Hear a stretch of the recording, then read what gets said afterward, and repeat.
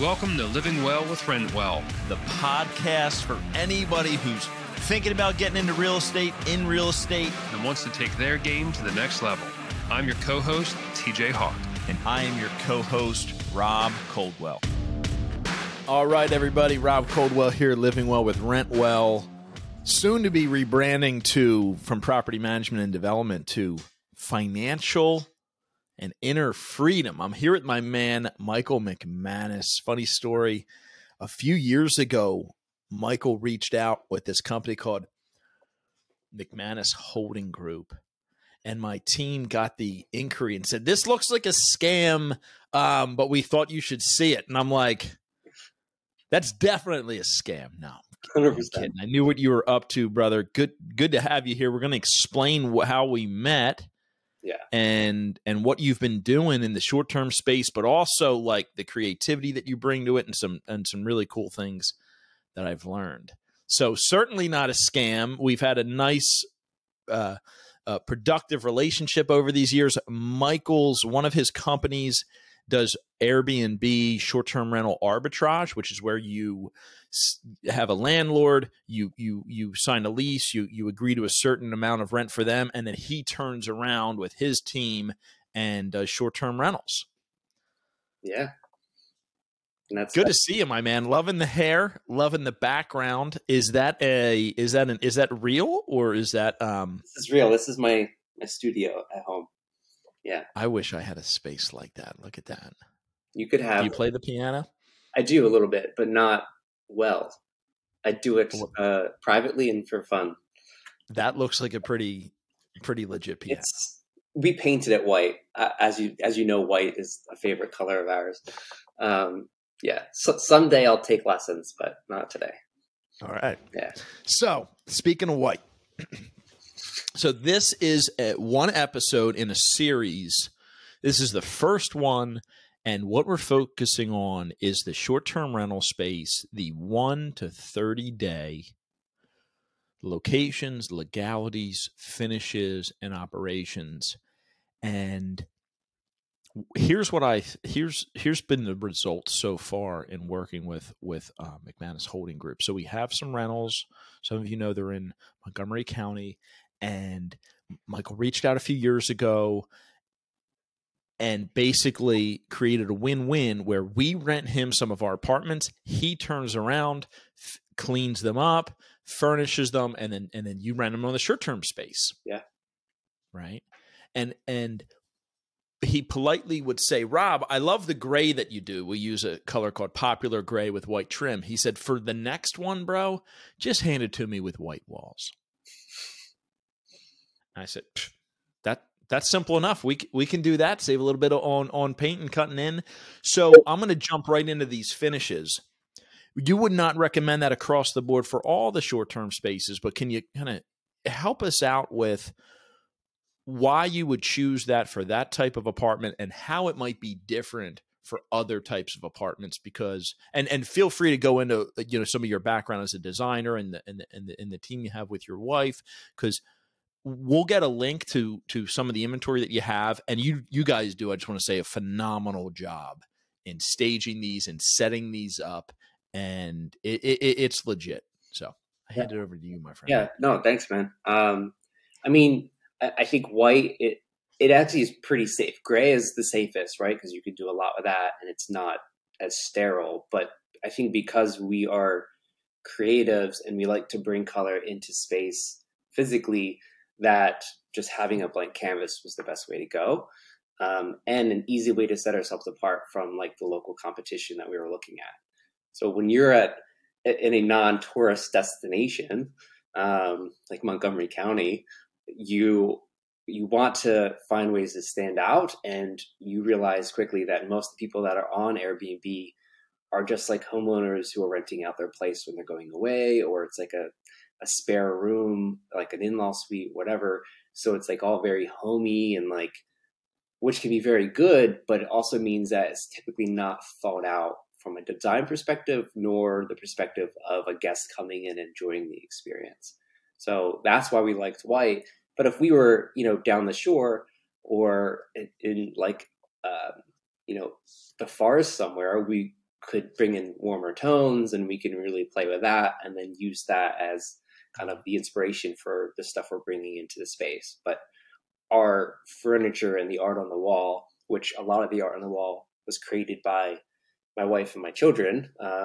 And I think my wife and I only did one piece together, but it's like colorful, and we're kind of like adding that personal touch. And we mention it, in our listings too, that people can say like, okay, this isn't just like some random factory, big company coming in. This is just a local family who's just trying to do something really nice, provide a good experience. Love that. So the distinction of, like, I heard professionalism. I heard like it's clean. It's run as a business, but it's not it's more, it's not cookie cutter. And you've made the distinction in how you've set up these are apartments that we've done, and that it's not basically in somebody's house. You're in the in-law suite. Because when I think of those short-term rentals, and I've stayed in those short-term rentals, I never know what I'm getting. Like there's no, it's like you said, it's an afterthought, and you designing it this way and then portraying it on the photography is like, no. This is almost purpose built as a short-term rental, and you're going to enjoy your stay there. Right. Even like avoiding personal items. Like there's no like locked closet with personal things, because a lot of people with vacation homes do that, which is fine and has its own place. But to go in and be like, this is a move-in ready apartment. I have some nice decor. I just bring my stuff. It's like having that hotel experience basically, but more secluded and personal. Got it. Yeah. So we mentioned, for the listeners that don't know, this where we have direct experience with this is in a town called Royersford. This is a town, if you look up, it's 4,000 people. It's quite small. Yeah. There is, you would not think, I was not thinking short-term rental there to begin with. Yeah. And what we agreed upon was basically a 15 to 20% premium on market rent that your company would pay. You guaranteed a 12-month lease. We said, we had the gentleman's agreement, like, hey, look, if the first 6 months aren't doing well, like we're going to unwind some of this. Yeah. And that allowed us to do a few units together. So it works for the investor and the landlord because they're getting a slight premium on their rent.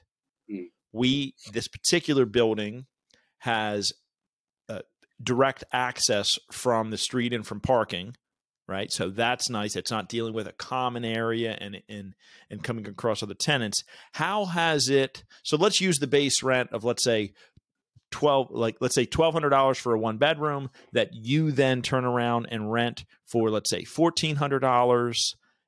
What does that process look like for people that maybe aren't thinking of this outside of the vacation? I think everybody's thinking short-term rentals at the beach, in the mountains. There's usually water involved, right? Yeah. Vacation resorts. We're talking about infill sites, neighborhoods. How have the results been for you in terms of financials? So it definitely is going to vary in times of different times of year. So we have like January and February are typically slower. The fall and holidays really bring in a lot of people, and that was probably one of the bigger surprises, because going into Royersford was a gamble of sorts, because even though the numbers that we saw gave us confidence, we were still realistic with the fact of where we were and what it is. And I still question myself why people come to Royersford. But, we've had months where, we've made $2,000 profit. So I think as a whole, when you project out the whole year and you look back, you see that there's a pretty good chunk of a wiggle room. But then we just have to make sure that as we're going through the year, when we have our really good months, we keep that there for when the month might be slower, or we might have an unexpected repair, having to replace a piece of furniture, get new linens, whatever, and just try to be conservative. So it definitely, it varies, but I think as long as you have a really good listing and you are at the top of the competition around you, then you have a good chance of making it worth your time. Yeah. And then, so how we would work this is we would hand you over a fully renovated apartment. Yeah. And now we make the walls white. Then you would come in and stage it. Yeah. And do all the photography. You'd have a cleaner lined up. You'd have the linen service and all those things worked out. Am I right in saying it was like between a $5,000 to $7,000 investment?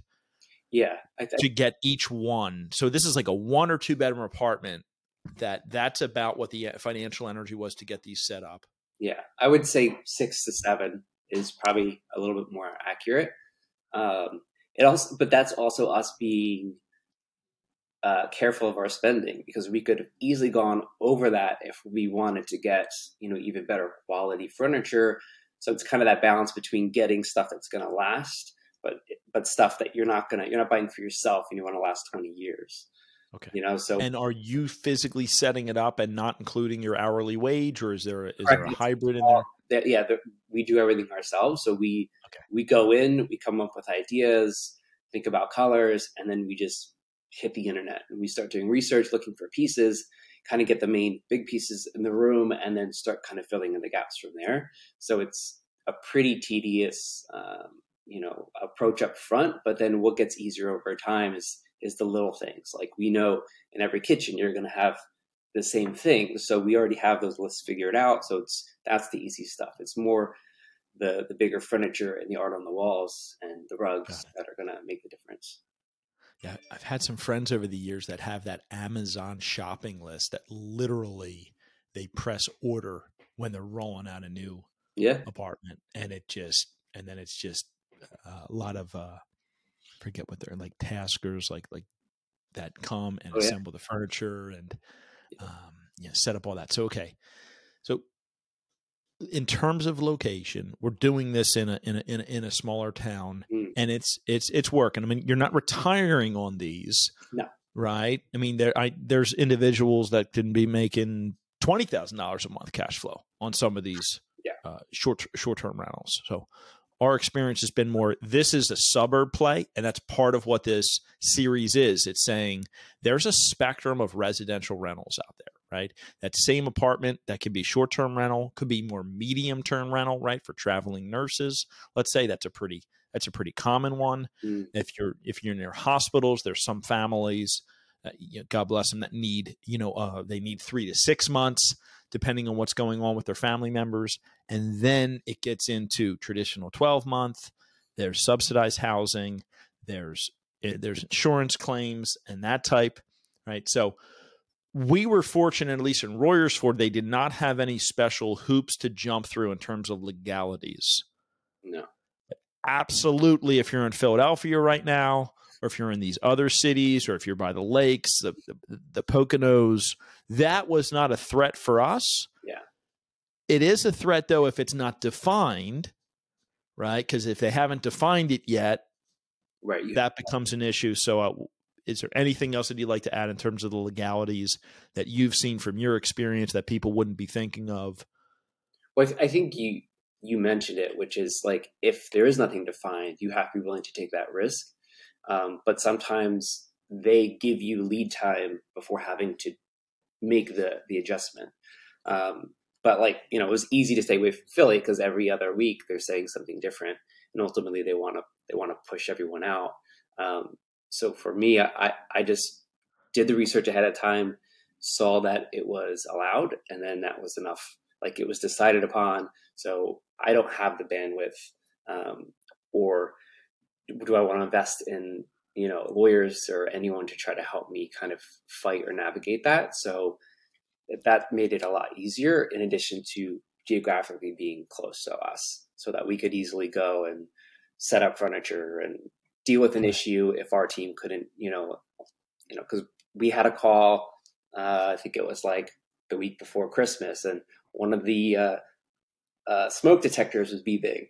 And in your one apartment, your ceilings are like 12 feet tall. So it was an older woman, and she's like, I can't go get it. And I'm like, I got you. Came over, bought a ladder, and it was like no problem. She was happy. We got a 5-star review.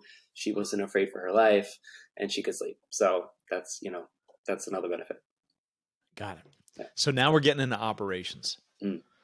Right. The last thing I'll say though for legalities is we'll put it in the show notes. One of Rentwell's clients that we manage some multifamilies for has some high performing, like build to short-term rentals in the lakes in Pennsylvania, and really doing well there. Very smart individual, right? Pharma exec.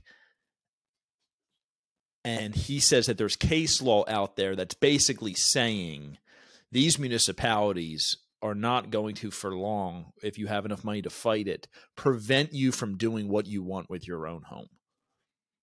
Okay. So we'll add that to the show notes. There was, somebody did spend the money to fight it, and it was in the landlord's favor. This is still America. If you want to rent your property out for a night, if you want to rent it out for 10 years, you have the right to do that. So not getting into what's right or wrong. There is no right or wrong. It's going to be what's up to the municipality and those leaders to decide. And then we'll also do a guest on Philadelphia to get the latest and greatest there. I happen to be looking at a joint venture that involves some short-term rentals. That it's just, here's what I like. So you might say, like, why, Rob, why are you even doing this with all these apartments and all these other ways to rent? I like the diversification of these, right? I think that they're good for small towns because my guess is if you're coming in to visit, you're not filling up that refrigerator and making all your own food. You are eating out in the local town, right? Maybe you're doing some shopping. You're more of a tourist mindset. Maybe you're exploring. Maybe there's the Susquehanna River there where right down the street you can rent a kayak and go kayaking. And I like to bring the mix into the towns that we are investing in. And they're super nice, super clean apartments. Yeah. That the risk from a landlord with a good operator like you, it's not on my I can't fall asleep at night list because I'm thinking about how you're going to leave me the apartment in the future. However, I have very close friend who tried this. It happened to be in an area of Philadelphia with not a solid operator, and it turned really it didn't end well. No. Didn't do the right, it was like kind of the party house and lots of holes in the wall and all that, and he just had to stop those operations. So how are you operating these? Are there any hacks that you can share with the listeners? You have multiple other business facets going. So usually when you want something done, you give it to the busy guy. How does your team, like, what sets you apart? What are some nuggets or pearls you can share with the listeners? The Airbnb business is simple, which is helpful, right? Once you set up all the automations through the app, and we also are listed on VRBO and booking.com, and run everything through a different piece of software. So it all communicates with each other. So a lot of that is automated, and we just have to keep an eye out for, messages that come in that are weird questions or things that aren't already being shared. So we have a team who's there to respond basically 24 hours. But I still get messages. So if I want to respond quicker or I happen to have a second, I could do it. So it is a bit like we're not, I guess, like the best way to think of it is like we're a mom and pop operation, right? So it's not like, oh, that's not my job. It's let's chip in and work together to make this happen. So that's not necessarily, what you want to do if you're doing 20 of these, because then it becomes overwhelming. And then the logical next step is to start building out your team a little bit more. But we basically just have a couple people on standby to handle all those issues. And they also communicate with our cleaner. And then we have a backup cleaner, which is something that we learned is really necessary because you never know, what's going to happen. And our cleaner actually did end up going to the hospital, but couldn't communicate that to us, and we didn't know. And so we had to kind of scramble, and we were fortunate to be able to figure it out. But that was a great lesson. But yeah, just because we just have these two in Rosersford right now, it's very simple because they're also in the same building. We have a supply closet that works the same for both. So it's really simple. And our cleaner has also been taking care of replenishing our supplies and all that. So it doesn't require any extra effort from our side. Nice. And I think it was about 4 years ago where I first really saw the short-term rental space at scale. And I was really impressed with the automation. Like right now, somebody moves out of a rent well property. It is not automatically, boom, send this cleaner and do that. And it's like, okay, somebody moved out. Let's just go see if they actually did. Yes. Let's start there in a 12-month lease. Okay. And they've been there for 5 years. We're not sure. Did they move out? And now, if you're a good property manager, you're already in there every 3 months. That's what I recommend on 12-month rentals. Just go through there every 3 months. The number one thing people ask is, what are you doing? Like, there's the dog fighting ring in the basement. Well, there shouldn't be one for any more than 3 months because you got to be in there. Yeah. So the automation, I mean, it's capturing loud noises that could be saying that there's parties, certainly the door locks and any security, the instructions once in the apartment. So what I just want to say, like, it's cool to see how the folks basically hacking the short-term rental space. There's a lot that can be applied to the 12-month rental space. Oh yeah. That it's very innovative. So you market on the top 3, that gets into the software, and then when you have a resident moving in, moving out, a guest, I guess you would call them, is that automatically talking to the cleaner? Yes. And yep. So as long as everything's going well and it's not a 12-foot ceiling with a little old lady that isn't going to get on a 6-foot ladder that wouldn't be there anyway. But it's still good to keep an eye on things because we have had software hiccups. Okay. Right. Where there was a disconnection with communication and we had a guest show up and the place wasn't cleaned in time because the message didn't go out. So, doing just looking at the calendar and checking in with your cleaner once a week and being like, hey, did you see these next 3 guests coming in? And we've been able to catch a couple of issues by doing that. But yeah, generally speaking, if the technology is working, then it's gives you a lot of peace of mind and allows you to be efficient. And there's nothing worse than showing up to an Airbnb that's dirty. Yeah, sure. That's been our so the we're going to share the link on what you've created because it's a lot of, I think also other people say, Rob, why aren't you just doing this with your own team? And my answer is like, you need the nuances, riches and niches. And the way you set these up and you take the photography and all that, I don't know whom else you could hire, right? Because we've talked about this before. You wouldn't do it if you weren't like having it for the long term. Right. And not everybody has this eye for these. And I think that, what you're basically sharing is even in a small market, I mean, you're talking about a town of 4,000 people. Now it's around much larger towns. Yeah. It can still work, but you better be the top. Yeah. You better be the most sought after. Yeah. It's really what it is. Yeah. Because there's not a lot of people coming through. Yeah. And so, I mean, one of the more flattering reasons people come out or it's because they're from Philadelphia and they're like, I just need a little weekend getaway and your place was beautiful and clean. So I thought it'd be really nice and just hang out in a small town. We've had a writer come one time, spend a month to work on a book. But then a lot of people are coming through because of work, and around the holidays, people always come in because they want to be with their family, but they don't want to sleep with them, right? Like they don't want to stay at the house, which I was surprised about. I never really thought about that, but I like the idea now. We launched these during COVID. Yeah. Right. It was still lockdown. Yeah. Yep. Yeah. How important are the reviews? They're everything. Yeah. That's because people will read them.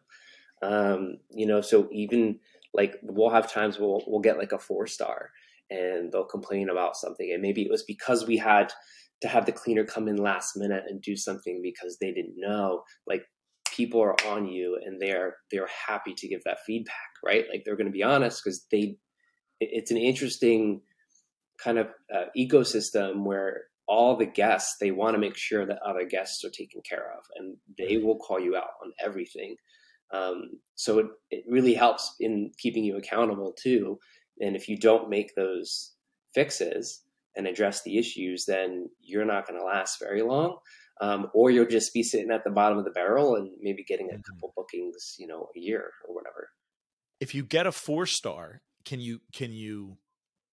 is there a methodology to reach out to see if they can rescore you? Yeah. So we can reach out and just have a conversation with them and try to make it right, and ask them, like, is there any way or anything else we could do to get you to change it to a 5-star? And it's worked. But then sometimes it doesn't, and that's okay too. But that's the lesson, is don't give them a reason to give you a 4-star. And when we first started, our prices were a little bit lower, and that came back it got us a lot of reviews quickly, but it bit us in the butt because the quality of the guests was a little lower too, because there were apparently some questionable things happening in our one place at one time. And, it definitely pushes it, it's worth being a little more expensive, because the people who want to do things that might not be good for your property or your neighbors, they're going to go for the cheaper, quick, simple in and out, and they don't really care about anything else. If anybody wants to know, just reach out. I'll let them know what may or may not have happened. I don't know. It's pretty funny looking back now. And yeah, kind of not.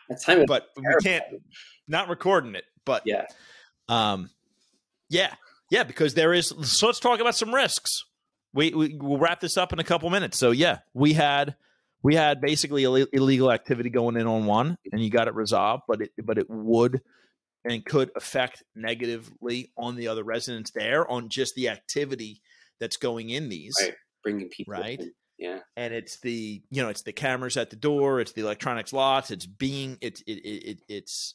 is there a screening that you do, or is it really just whomever wants to book and you see if they have any reviews? Yeah, what are the red flags to look for?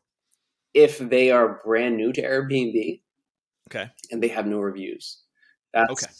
Like, if we want to be really safe, then we just turn them down. Okay, that's the safest thing to do. And then obviously, if you're reading the reviews and there's anything even questionable, then you take it seriously, because hosts also want to protect other hosts at the same time, right? Like, I don't want anything that's happened in our place to happen to anyone else. So like, if it's coming from like booking.com or VRBO, that's also, that makes it a little harder, because you can't really kind of vet that. So it's a little bit, so you can then look at what are they communicating? Like, we ask them through an automatic message, like, what brings you to town? What are you going to be doing here? And just try to strike up a conversation. And by the language they use, or maybe how short it is, or the lack of punctuation or whatever, you can draw your own conclusions, which may or may not be fair, but it all goes back to ultimately just protecting the asset and the experience. Got it. Because they're not going to just say, I'm running either a brothel or a meth lab. Right. Got it. No. Yeah, makes sense. No, but I mean, yeah, go ahead. So it's lucrative. I don't see a downside when it's set up well, with good intentions, and from the investor's perspective, I like the diversification of it. And if a 20% increase in rents, right? Because you have to make it worth something for the landlord, right, to take on the risk. And that seems to be a number that works. I've been really happy with the relationship. Just wanted you to really appreciate your time coming on the show and sharing some of your experience. I think at this point in time, you're good with what you have in terms of the short-term rental space, right? But we could put your contact information out there. You are. Do you want to spend just a minute on what other things that you're involved in with your photography business? Yeah, we do. We're photographers, and we have a video business, and then also a photo booth rental business. So on the creative side of things, that's what we do. And then on the investing side, all of our other properties are long-term rentals and single-family homes. So that's where our main focus is in that regard. So a lot of balls in the air, but it's a lot of fun, and we have a great team, which makes it possible. Awesome. Yeah. Michael, always a pleasure to connect with you, my friend. Likewise. And thank you for your time. You're welcome, bud. Have a good one. Michael and I were just saying, as we recap the interview, we're back to it. Bonus section. Bonus. Give him the pro, Michael. What dawned on you?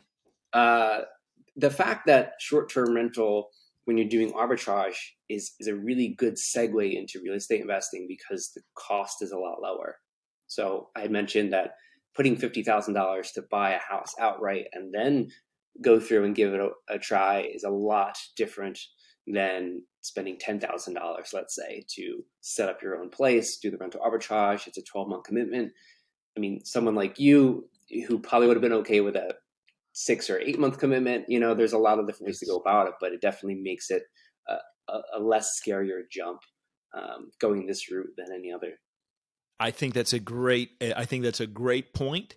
Now, what it doesn't have that is important for the long game of real estate is really the balance sheet, right? With the depreciation and all that. But I think it's a wonderful like first step. And then somebody could really scale this out, which has been done around the country, some really serious operators. Right. Then what else I would add to that is now you and I know each other. Now we've done some deals together, right? We did one where we did a joint venture. I paid the $6,000. Yeah. Right. And then we had one good month and we had one not month. I said, ooh, for me, I'd rather have a slightly less return, but the consistent returns, right? That's what my investors and I are really looking for, that consistency. And you said, no problem. I'll buy back the furniture from you. I'll do it. We'll do it kind of the original way. And then you brought to me, what was that? Like a 10-unit building? Yeah. Down the street from you that hit the market, and you said, yo, can we joint venture on this? And we're doing a lot of joint ventures right now. And that deal, I said, you can't buy it for this price, right? Like it, and somebody else bought it for that price. Hopefully with more education, less people will be overpaying for the real estate, right? And now we know each other. And I think that's part of the fun of real estate is to invest together, get to know other people, and one and one can make 3, 4, 5, and that just grows over time. And you've also been kind enough to do some freelance work, right, with that camera, and now we just it just starts rolling. So we're friends. That's one of the benefits, and it's also hard. When we tried getting into the local real estate scene back in the day, it is fairly difficult. Yeah, there's meetups you can go to and all that, but that at that level, it's kind of everyone just saying like, what can you do for me? And it's not as much about just kind of building relationships at face value and looking for joint ventures necessarily, because you're at a whole other level than a lot of people. So I was able to skip 5-10 years worth of time by finding someone like you who not just has integrity and is a good human being, but you're just operating at a completely different level than a lot of like mom and pops. So that's kind of the other benefit too. In reaching out to people like you, because even if you saw that email and you're like, maybe it's shady, we still would have connected and we still would have probably created some rapport, and here we are in each other's lives still. I'm glad we hit record again. That was cool stuff. Yeah. Awesome. Till next time, everybody. Take care. Thank you for listening to Living Well with Rentwell. We hope you loved that episode. Please be sure to head over to our website at rentwell.com/vision. We're giving away our free program called Vision Through Purposeful Action. If you're a busy person, if you struggle with finding the time and priorities, or if you're experiencing procrastination and overwhelm, this free course will help you with that. We wish you a blessed day. Thank you for tuning in, and check in later.